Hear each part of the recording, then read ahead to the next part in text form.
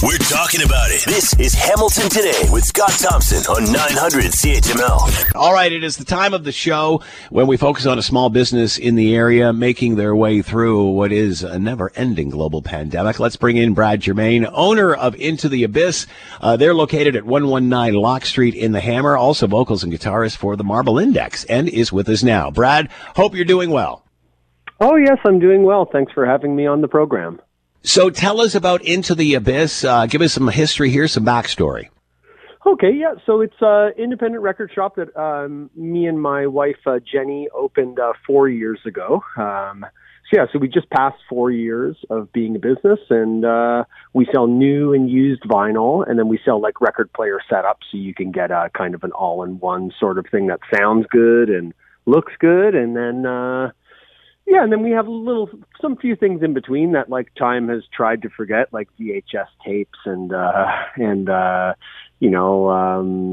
CDs and cassette tapes, and we have some vintage clothing, and then we have our own clothes. So yeah, it's kind of like, this is like a real mom and pop type of place and a real labor of love, this shop. How do you explain the love of vinyl? Because we all remember when it went away, then we remember when it slowly came back, or it came back, and it was making a bit of a buzz because it was a novelty thing. I remember my daughter buying a record player because she didn't want any of the great stereo stuff I had from the day. But it's not subsided. It's continued. People still seem to be interested in this.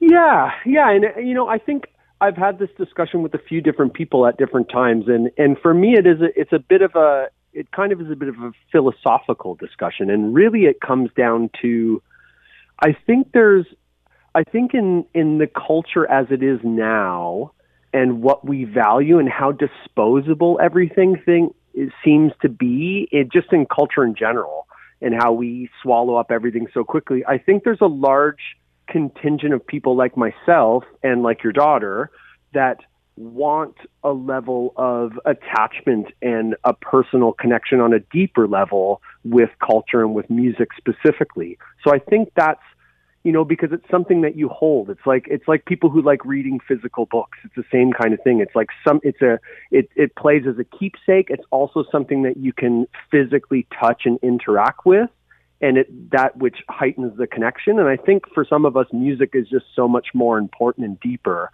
and we don't want just the digital file that has been squashed for us to listen to for the rest of our lives. We want something more, and that's where, I think that's the gap that this fills. I think what a lot of people miss from, who may be older than my daughter per se, is the physical holding of an album that you talked about. A book is a great example. The album cover, reading the album notes. We have seemed to have lost all that in a digital world.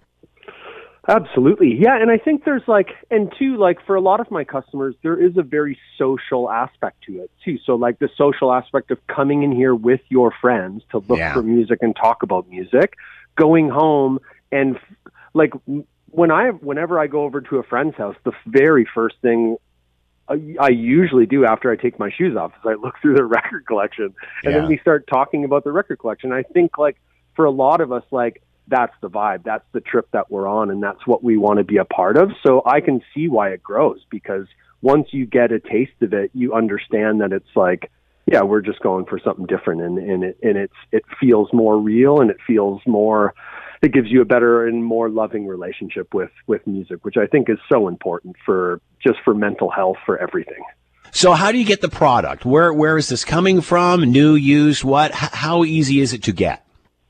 So I would say for most of the used stuff, which I would say accounts for maybe about 30 to 40% of our business, would be a lot of it. I'll go. People will call me. People that are tired of moving their record collection from one place to the next, and they don't listen to it anymore, and they don't. That's a pretty common one. They're just like, I haven't taken my record player out of a box in 5 years. I don't listen to the records.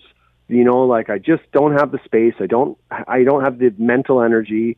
So in those cases, I'll go and do house calls and pick it up. And then a lot of stuff will just come through the front door of people who are either downsizing, or people who have maybe lost interest in the format, and they just want to move on. So that's the way a lot of it comes. And then the new stuff would be through suppliers, because all the a lot of the new stuff is printed. Well, there's a couple plants. There's a plant in Burlington called Precision that does a lot of stuff there. So I don't order directly from the companies that press them, but I'll order from the labels. So or distributors who will handle the labels. There's a few in Canada and some in America and some in Europe. What's it been like, Brad, during a pandemic to keep this all afloat? Or has it been because people are at home, they're looking for this sort of thing?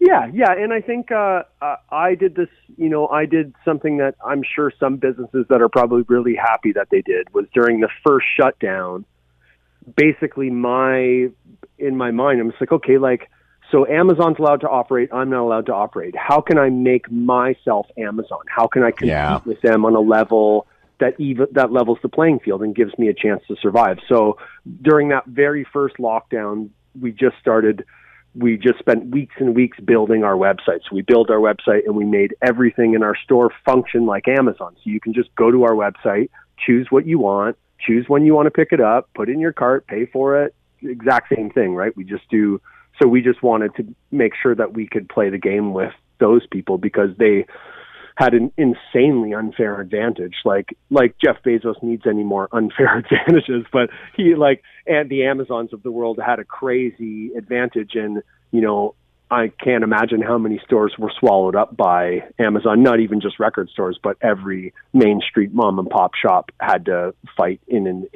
where one company has a huge competitive advantage. So we modernized, and that really helped. And, we have the people who like Abyss and support Abyss and are a part of our community are so supportive of the shop. And we would be nowhere without the Abyss heads. So shout out to anybody who's ever bought a record out of Abyss. Shout out to those people because they literally keep us going. And it was that mixture, right? As soon as we launched that site, it was okay, let's see how this works. And then it was just all day, every day. It was just all of our customers and people who wanted us to be here just kept supporting. A lot of times it's you just gotta let people know what you need from them, and they'll be happy to help. Good point. IntoTheAbyssRecords.com, IntoTheAbyssRecords.com if you want to go online, and they're located 119 Locke Street, Into the Abyss. And of course, we didn't get a chance to ask you about the Marble Index. I guess everything on hold for the standpoint right now. But thanks so much, Brad, for taking the time, and good luck moving forward with all this. Yeah, thank you very much, Scott. Take care. Thanks for listening to the Hamilton Today podcast. You can listen to the show live weekday afternoons from 3 to 6 on 900 CHML and online at 900CHML.com. Hi, it's Shauna, and I might be a bad parent because my kids think French fries are vegetables. Hey, it's Ryan, and I might be a bad parent because I went out for wings when my wife was in the hospital after giving birth. Johnny here. I might be a bad parent because in my house, the tooth fairy gives pocket change. But we're not alone. Len emailed us and said his 6-year-old daughter's Tarzan moment going from love seat to lazy boy by curtains made him more proud than any dance recital. And Andy left his 2-year-old at the rink. All right, guys, I'm sure we're not alone. Like Andy's kid. For stories and confessions like this, make sure you check out our podcast. It's called Bad Parents, and it's available wherever you get your podcasts. I left a glove at the rink.